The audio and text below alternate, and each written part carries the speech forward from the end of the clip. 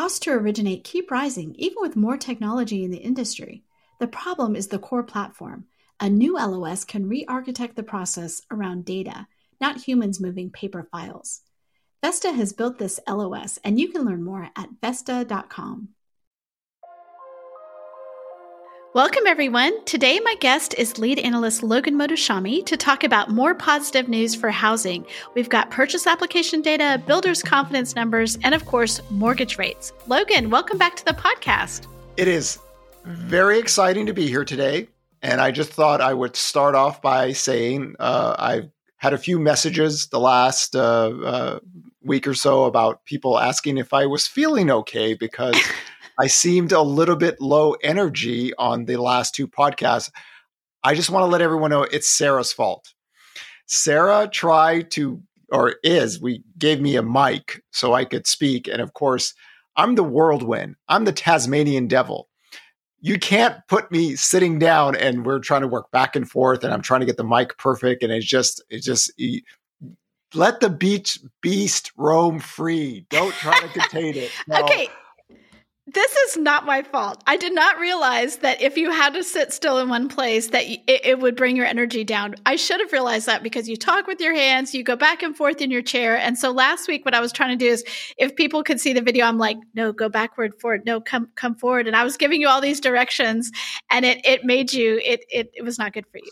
So you're just saying it is your fault.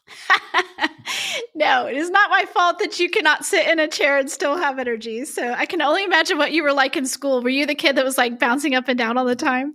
I was the whirlwind. Let's just leave it at that. Okay, well, you are back at full energy today. Glad to have you. The mic is still there, but we're just not going to be so picky about it. So, and perfect timing because, wow, do we have a lot going on. So tell me why today is so important, Logan. You know, when people track economic data, it's always the inflection point. When you're dealing with high velocity data, when I'm talking about high velocity, is that, you know, in the last 20 years, we've kind of had very slow economic data. You could work around it. But since COVID, everything is so extreme. And, you know, Wednesday's data was so exceptionally well for housing that even some of my housing crash friends were wondering, wow, did we really hit the bottom? And of course, for me and what we do here at Housing Wire, we believe in not being old and slow. We think that in this day and age with technology and information being able to be disseminated, weekly housing tracking data can talk about future looking data in a more efficient fashion than waiting for old sales data. Normally, it wouldn't be a problem. You know, we didn't have this issue in the previous expansion, but what we saw in purchase application data is 25% week-to-week growth. Again, we're working from a very low bar, so the data can be wild, right? The lumber prices have accelerated higher from the recent bottom. The builders' confidence index beat estimates were positive. Last month, the forward-looking data was positive for the first time. If you go back to the late 70s, or not the late 70s, even the mid 70s, whenever you see data look like this from an extreme low, it traditionally tells you that housing activity is bottoming out. So we talked about this going back to November 9th, right? The data was stabilizing. It's just purchase application data, I believe, is too funky for people to read correctly. Unless you religiously follow it every week for over 10 years, you need to make major adjustments. You need to know the seasonality. And what I saw from a lot of stock traders on Twitter is that they're focusing on old data. And what do we do not want to be old and slow. So what happened today is a lot of people were surprised that the builder's confidence is up, lumber prices are up, purchase application data is up. We're going to get an existing home sales report that's going to be down again because why? That data is backward looking. This is why we created the housing market tracker. And on top of everything, the 10-year yield is lower again, trying to break that key level. We'll see how that goes. So this is as good as it gets for like a weekly data read when you're looking back at monthly data. So all positives on this today, but like I stressed, very, very low bar, so low that we can trip over it. We just have to take it 1 week at a time. This is not like COVID. COVID was easier for me to read because we're going to get it. Housing broke out before COVID hit us. Mortgage rates were lower. We're going to get that V-shaped recovery and boom, things are going to take off. Here, we're going to have to work our way back. But for right now, stabilization. And this started back on November 9th. October 27th, we wrote that article for Housing Wire, the case for lower mortgage rates. Since that point, mortgage rates gone from 7.37% on October 20th to now today, this morning, Wednesday morning, 6.04%. So that's occurred. We'll see where we go with this for the rest of the year, but these trends are positive, not a negative. That is huge news. I mean, the fact that we are now, this is the lowest level of mortgage rates we've seen in quite a while. And your whole position is that we reached the top of mortgage rates at that what was the top? 7.37% on October 20th, 2020. I'm very particular about my dates, by the way. You are indeed, and about data points. So that for you is like put a pin in that. That's the top. And since then, we've gone up and down, but now today this is noticeably down. And I think it was something to do with the Bank of Japan. Yeah, last night, the Bank of Japan yield curve, I could sit here for 3 hours and talk about it, so I won't bore you, but just realize what the Bank of Japan did last night was positive for bond yields. And I'm like doing videos late last night. Hey, mortgage rates are going to be lower tomorrow. Bond yields should be lower. And we woke up with a big move lower in yields, and mortgage rates, I think were 6.17% or 6.04%. So again, I always believe that you have to have a model for everything. And, going back to October 27th, the cases for why rates should fall, there was a lot of extreme events toward that time. And a lot of that was the dollar was getting super strong, right? And that could create chaos in the marketplace. It drove rates higher than probably it should have been. And the spreads are already wide. So the dollar has gone lower, right? That's a positive, I believe. It's a positive in that sense that the markets are all calming down. Bond yields are coming down. Now, we just have to get the Federal Reserve to understand they're winning this battle. There's not much they can do. You don't need to crash the plane, just land the plane. And it's basically been a symphony since October 27th. It has been a very, very beautiful Mozart and interesting to watch. So everything kind of looks the same. And one of the things I've stressed out, I do weekly purchase application updates on Twitter. And I've talked about how the comps were so difficult from October to January that we should get 35 to 45% year-over-year declines. Also, in that context, people might overread that, right? They might think it's, something's really deteriorating. Really, it was we had a seasonal volume push toward the end of 2021, so the comps were going to be really bad. Now, from October to January, the year-over-year declines have been between 35 to 46%. So it kind of looks normal. It's just that we're working from such a low bar right now that anything increasing is just going to move the data very aggressively. So that's what we saw, 25%, week to week. And remember, second week of January, first week of May. That's how you should look in a normal period of time. That's where the volume is. The last kind of 2 weeks of the year, first 2 weeks of the year, that's where activity is the lowest. So a lot of people saw that and said, oh, housing's not getting any better. No, the internals were starting to get better as of November 9th.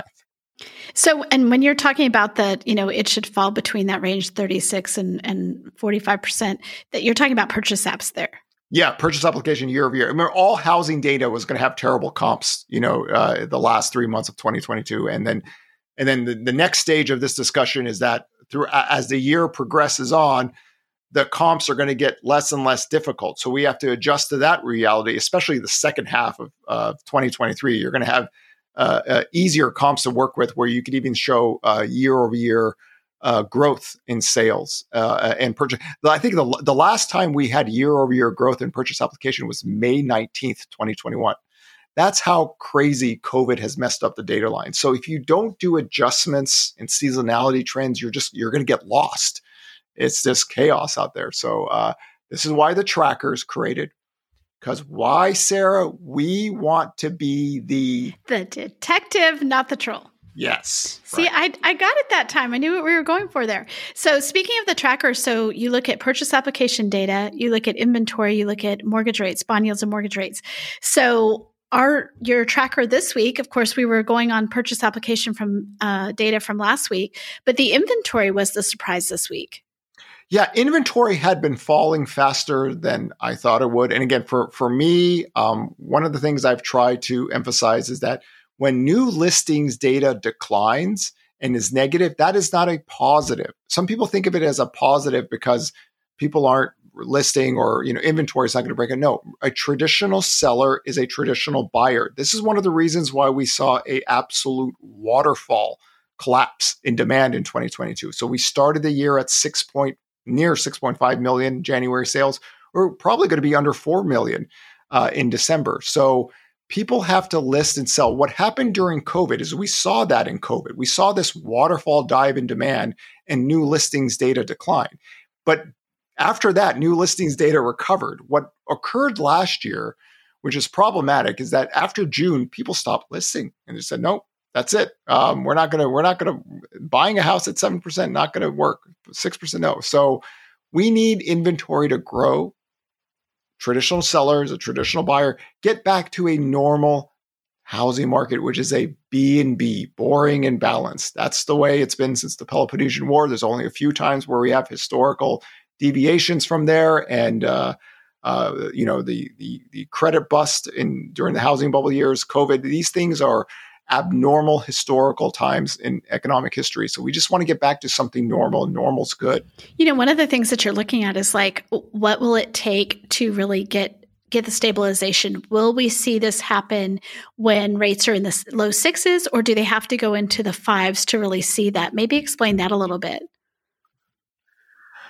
So what we saw last year is when mortgage rates went from 3 to 6.25%, it really deteriorated the demand after 5%, right? 4 to 5% mortgage rates actually wasn't doing the damage I thought it would do, but 5 to 6.25 did. What occurred was when rates went back from 6.25 to 5%, demand started to come back in. It wasn't there very long, and it just it was just a few weeks, and then all of a sudden, boom, we went to 7.3. This is not a functioning marketplace when it does this, right? This resembles what third world countries have to deal with rates and inflation, not the United States of America. So it was very sloppy, what occurred last year. So if we get stabilization in rates, what we've seen is 7.375 to 6% brought in demand. We're working from a low bar, but it's noticeable now. And this is going back all the way now to November. If we do some adjustments on the seasonal time frame, it's really a solid stabilization, and we have bounced off the lows in purchase application data. We hit that low and we bounced off it noticeably. Now the question is, we're in the seasonal period time. You need to see this data line show some growth year over year for it to be any kind of value, because as of right now, it's just stabilizing. Unlike COVID-19, where we saw a sharp rebound back, why mortgage rates were lower back then, we're still dealing with higher rates. But definitely it is a positive in the sense that you're looking for stabilization. And people, again, millions of people buy homes every year. There's this notion of what we call economic behavior or market timing behavior, that somehow Americans are all investors. No. It's never worked that way. Millions and millions of people every year buy a house. They sell to move to buy a house. First-time home buyers. We even had over 4 million total home sales during 2008. So you have to work off the differences of affordability, where sales are at. And I think one mistake I see a lot of people make is that sales have already collapsed in a really big fashion. It's really rare, actually, to get sales below 4 million. Post-1996, just because of population growth, the civilian labor force. Somebody asked me, well, what about Microsoft laying off 11,000 people? And I said, what about the 155 million people working? My army is bigger than yours. You want to bring your 11,000 against my 155 million? You're not the Spartans. This ain't 300. It ain't going to work. We're just going to roll right over you, right? So that was the mistake. And I'm going to emphasize this, because this I think is such a critical thing. That was the mistake everyone made during COVID, because they saw 20 to 30 million people technically unemployed. They can't get a loan if you're getting unemployment benefits or anything like that. and they naturally assumed home sales were going to zero. They totally forgot the 133 million people working, right? So you have to work off of affordability. And back then rates were going lower. So it completely blew up in everyone's face, right? We just had a pause due to COVID and a sharp recovery. Here, we have a waterfall dive. Mortgage rates have come down. It's an affordability issue, right? Because if affordability wasn't a problem now, purchase application data should shoot right back up. Okay, so we're not there. We're not that kind of marketplace, but we just found a stabilization. Why? Because now over 155 million people are working, right? So context is critical when you talk about Amazon laying off 18,000 people. I'm going to say I have 155 million. And I'm going to do this every single time when somebody tells me so-and-so laid off 100 people. I have 155 million. Yes, this is something that I've said before. I'm like, well, what about this? What about this? We're having all these tech layoffs. And I do think that it can affect local markets. I do think the San Jose market. I do think the Boise market. I do think, that part around there. But as far as like overall, it's too small to make a blip. Yeah. And I think a good example of that is the Dakotas during the shale boom and bust. Right. So back in 2015, 2016, there was a PMI recession, which we call a manufacturing recession. So a lot of people were bearish on America back then in housing. But what we saw is that, as growth slowed down, rates fell. The markets in the Dakotas, was really hit. Rents were going down. Home sales were going down because the oil boom and bust really impacted that sector because a lot of people came to the Dakotas to work. Right, that's very fair. There's parts of the U.S. where that have higher tech jobs than others, but just remember, 155 million. So follow purchase application data. I'm telling you, the forward-looking housing data has worked since the 1990s for a reason. It doesn't give a bleep what you believe the market should do. It is just a series of numbers of millions of people working together. That is more powerful than any human being's ideological take. So numbers over people, right? People can lie, politicians can lie, poets can lie. Numbers are the closest thing to the handwriting of God. I think this means I listen to this too much. I'm too tied in here if I know all these things, Logan. Yes, and that's the way it should be. Because if I do my work, if I'm doing my stuff correctly, everyone here listening should be able to finish my sentences. Because numbers are boring. Economics done right. It's boring, right? It's boring, yes. It's not designed to be sexy or fun or anything like this. So just think of me as that old man with a long beard in the dungeon back in the 1500s with a candle lit and reading scrolls, right? That's what it is. So it's not designed for ideological takes or anything like this. So if the data turns, you have to go with it, regardless of your belief. And this is why I stress weekly data, if positive or negative, forward-looking data works, right? It's always worked since the Peloponnesian War. There you go. I was going to say 1790, but I was like, no. All American bears have failed since 1790. That's the thing for that one. So the graveyard is long and deep. So seriously, though, on a more serious note, I mean, this is one of the reasons, Logan, that we really wanted you to be our lead analyst is because you do not have a dog in this fight. You don't have an ideological dog in this fight. You care about the housing market, but you are not incentivized from a financial standpoint to like try to move the market. Like, oh, you make money when people think they should get out of the market, or you make money when people think they should get into the market. And it's something that you and I've talked about why you're so hard on the podcast stock traders. And I'm like, hey, we do a podcast. Why are you so hard on these people? But it's because they have a narrative that they're trying to drive. Over the years, what I've realized in how I study people, I'm very big in reading people's body language, sentence structures to know when they're full of it. But you want to find someone's model. And what I've seen over time is that if somebody is pointing to a certain data line as their bearish case, and that data line turns, then they should turn with it. What occurs sometimes is people don't listen to their own models because they really didn't have any. They're just going. A lot of people take information after the fact and present a case. after the fact, right? Or get third-party information. What I'm trying to do is look forward and to find affordability index or mortgage rates. This is why the tracker is really designed for bond yields, because really it's about bond yields. Where the 10-year yields going? Purchase application data, forward looking. How's the inventory channels looking? Now we're going to look at lumber prices, right? The 2-year yield, all these really exciting things for me that encompasses a marketplace. That's not really like YouTube crash material, right? Where we track data like this. So that's why the tracker is created, just to give people an idea, right? We want to be the detective, not the troll. So in this case, going back to October 27th, that article about what's the case for mortgage rates, November 9th, stabilizing data, there it is. So we're working on a pattern here, and then we just got to take it 1 week at a time. 1 week at a time, and we're just going to grind this out, because this is not like COVID, where we have this waterfall dive and we're going to get V-shaped recovery because rates are lower and all that. We just working from an extreme low in activity. So let's talk about the builder's confidence data. Why do you think it turned this? Why are we seeing that turn positive? Because you said that lumber prices are up. So what are some of the things that builders are looking at that makes them confident?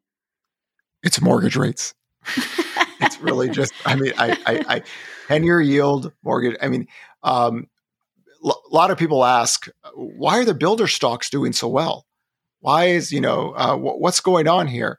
And I just said, listen, if you want to realize, just take the 10-year yield, builder stocks, run them in line. You get to see what's going on here. The market is anticipating lower rates. So what does that mean? Builders can move product. So last month, the 6-month forward-looking data was positive, because why? Rates have fallen. Don't make it any more complicated than that. The builder sector, the new home sales sector, is much different than the existing home sales market. The new home sales market is a commodity. There's no one living in their house. They don't need to sell to move in anything. They're just build something, and they're trying to make as much money as possible. And when rates fall, their job is better. So that's why I actually like the HMI, the builder's confidence, and I think it's very efficient, because it's just here. They're just here to make money and sell homes. They're not here to move and sell or anything like that. So when that data gets negative, you go with it, right? You keep on going to it. But now, not only did it bounce up higher, it beat estimates. The internals look good. So it depends on really where mortgage rates go. If the 10-year yield keeps on going lower, right? Mortgage rates get toward 5%, then builder stocks will act better. The HMI data gets better. That's really how it's worked. I think one difference is, and this is why I don't like people to think about 2008. 2008, a lot of people over the years have said, well, housing kept on crashing after 2008, even though mortgage rates fell. Yes, because that was a credit boom. Credit boom, credit bust. Didn't matter what mortgage rates were doing. The facilitation of demand was based on exotic loan debt structure. So when credit deteriorated, that's why the credit availability index, that collapsed. So sales collapsed with it. Here it's different. Now you're working for more mortgage rates because you never had a sales boom. So why I've always stressed this. There was never a sales boom. There was never a FOMO housing market. That was a marketing gimmick, right? Sales, we only had authentically like 1 year of growth in purchase application. Back then, 2002, 3, 4, 5, you saw this accelerated credit demand. We never had that, right? So you just got to find the affordability indexes of where sales are. And again, that is grinding, brutal, boring work that not a lot of people want to do, except this guy. And we are glad to have that guy on our team. One of the things, if you were around in 2008 and if you were in any sort of neighborhood that got affected, one of the just biggest differences, even when we were talking about, could there be a forbearance crash, bros, and all that kind of stuff, if we were going to have a foreclosure crisis, is that, you had whole neighborhoods just wiped out where you'd have 2, 3, 4 houses on the block that, went into foreclosure, that were then bank owned, that then had the things boarded up. This is, in the financial crisis, you've had none of that here. None of that. It can't happen like that right now. I think it's when we think about the history of U.S. economics, and I think what we see as December's existing home sales report should be a Harvard class being taught on housing economics. We could have existing home sales below 4 million on Friday, which is 2007, 2008 levels. And back then, total inventory was above 4 million. We have a shot actually of having total inventory get to 1 million or even under 1 million That is a close to all-time lows in inventory with a 3 million spread from back then. The sales numbers are the same. It's just the inventory. Why? Because housing is the cost of shelter to your own capacity to own the debt. People don't sell to be homeless, right? The whole 2021 to 2022 grift was that when rates rise, everyone's going to rush to panic and sell out, right? No. You don't tell your wife, honey, some guy in YouTube with really bad hair told me that everyone's going to run out and sell their homes. And oh my God, what are we going to do? Oh, no, that's soft, right? American homeowners are not soft. They're just like sitting there thinking, what is the evolution I want? The evolution I want is that I want people to not so much think of a mortgage rate lockdown. The total housing costs for these homeowners on a historical basis are so low to their wages, right? Evolution, right? We move from Homo sapien to Homo superior because then you realize, why would somebody just panic sell to go pay almost double what they're doing now because of what? A soft person thinks that way. An American homeowner, an American, no. And we just had the greatest test ever recorded in U.S. history. And what did they do? Chilling. They're just like, oh, well, whatever, right? They're in great shape. Yep. Listen, that's a low blow to go after someone's hair like that. That's just not right. No, it isn't. Not for me. I'm going after everyone. That's you do not want to mess with my hair in that style. So yeah, we have the whole hair and let me tell you, people know who I'm talking about too. Right. So let me say, I don't know who you're talking about. I don't want to know who you're talking about. No, but there is a reason why I want to debate people live on air, live on camera, because I want their spouses, their neighbors, their coworkers, their children to see them, because it's a different ball game when you got to go head to head with someone. Yeah. Mohammed Ahmad, great. I love that. I love that debate on housing bubble. You know, he came up to play. He is the only man I see that is ready to go head to head. Everyone else likes to talk. And when you challenge them in a live debate, that means you take their forecast, their models, and they're going to go, I don't have any. I'm just making stuff up because I need attention. And this is a business model. This is why only one person has ever taken me on my channel, because they know what I want. They know what I'm doing. I'm going to get their forecast. I'm going to get everything they've done in the last 10 years. I'm going to say, let's go. They don't do it. Right. And that works on the uninitiated. But doing this for as long as I have, I'm ready to play ball. See, this is why we had to not worry about the microphone, because, you just have to be able to move around. I know our listeners can tell the difference. It's Niners Cowboys week. I'm really excited. I'm trying to keep it down. So I'm just like, I'm a Niner fan. And listen, I am a Brady fan. I'm a Patriots fan, and then I was a Bucs fan, and it's sad for me right now. So I can't say anything about that. I'm also a Chiefs fan. We're still in it, so that's good. So we'll have to see what happens here. Okay, so we are recording this on Wednesday. We have existing home sales coming out. We have tell us what to expect the rest of this week. When this podcast comes out, the home housing starts data is going to come out. So what we want to see is more completions data. Remember, we have a backlog. More completions positive, right? Especially multifamily. Rental inflation goes down. Good for inflation, good for rates, good for housing, good for America, right? Housing permits could keep on falling until what? New home sales. This is the model to get out of recessions. When I went on CNBC last year, I said the housing recession started in June, right? I'm big on my dates, June 16th. Okay, so how do you get off of that? Well, for housing construction, you need new home sales monthly supply to get below 6.5 months. You need sales to rise and permits to increase. That's not happening anytime soon. Once that occurs, then we could start talking about getting out of the housing recession. But what usually happens first is purchase application data rise and builders' confidence rise before that. So it's a process, right? And then existing home sales come out on Friday, and I still expect the downtrend to continue. Right? Remember, purchase apps looks out 30 to 90 days. Right? That's what we want to do, 30 to 90 days. So it's a stabilization period, right? So all we're doing is stabilizing. If we continue this growth, then what you've seen is that we found a kind of a bottom formation in sales data, and we just got to work on it every single week from then. And so that's where we are right now. So it's exciting, right? It's exciting to see this. But again, this all started back on October 27th.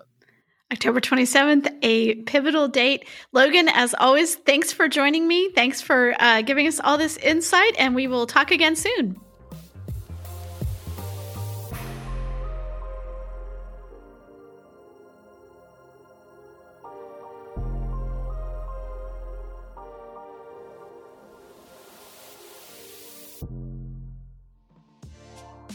How have the 2022 housing market forecasts changed? Or how is the industry navigating the shift to a purchase-driven market? HousingWire's premium content program, HW Plus, answers questions like these and offers a variety of member-exclusive benefits that are tailored to what you need to stay competitive and agile in today's fast-paced market. Go to housingwire.com/membership to join today. With your HW Plus membership, you get access to longer-form digital content, the HousingWire magazine, member-exclusive rates to in-person events like HousingWire Annual, and more.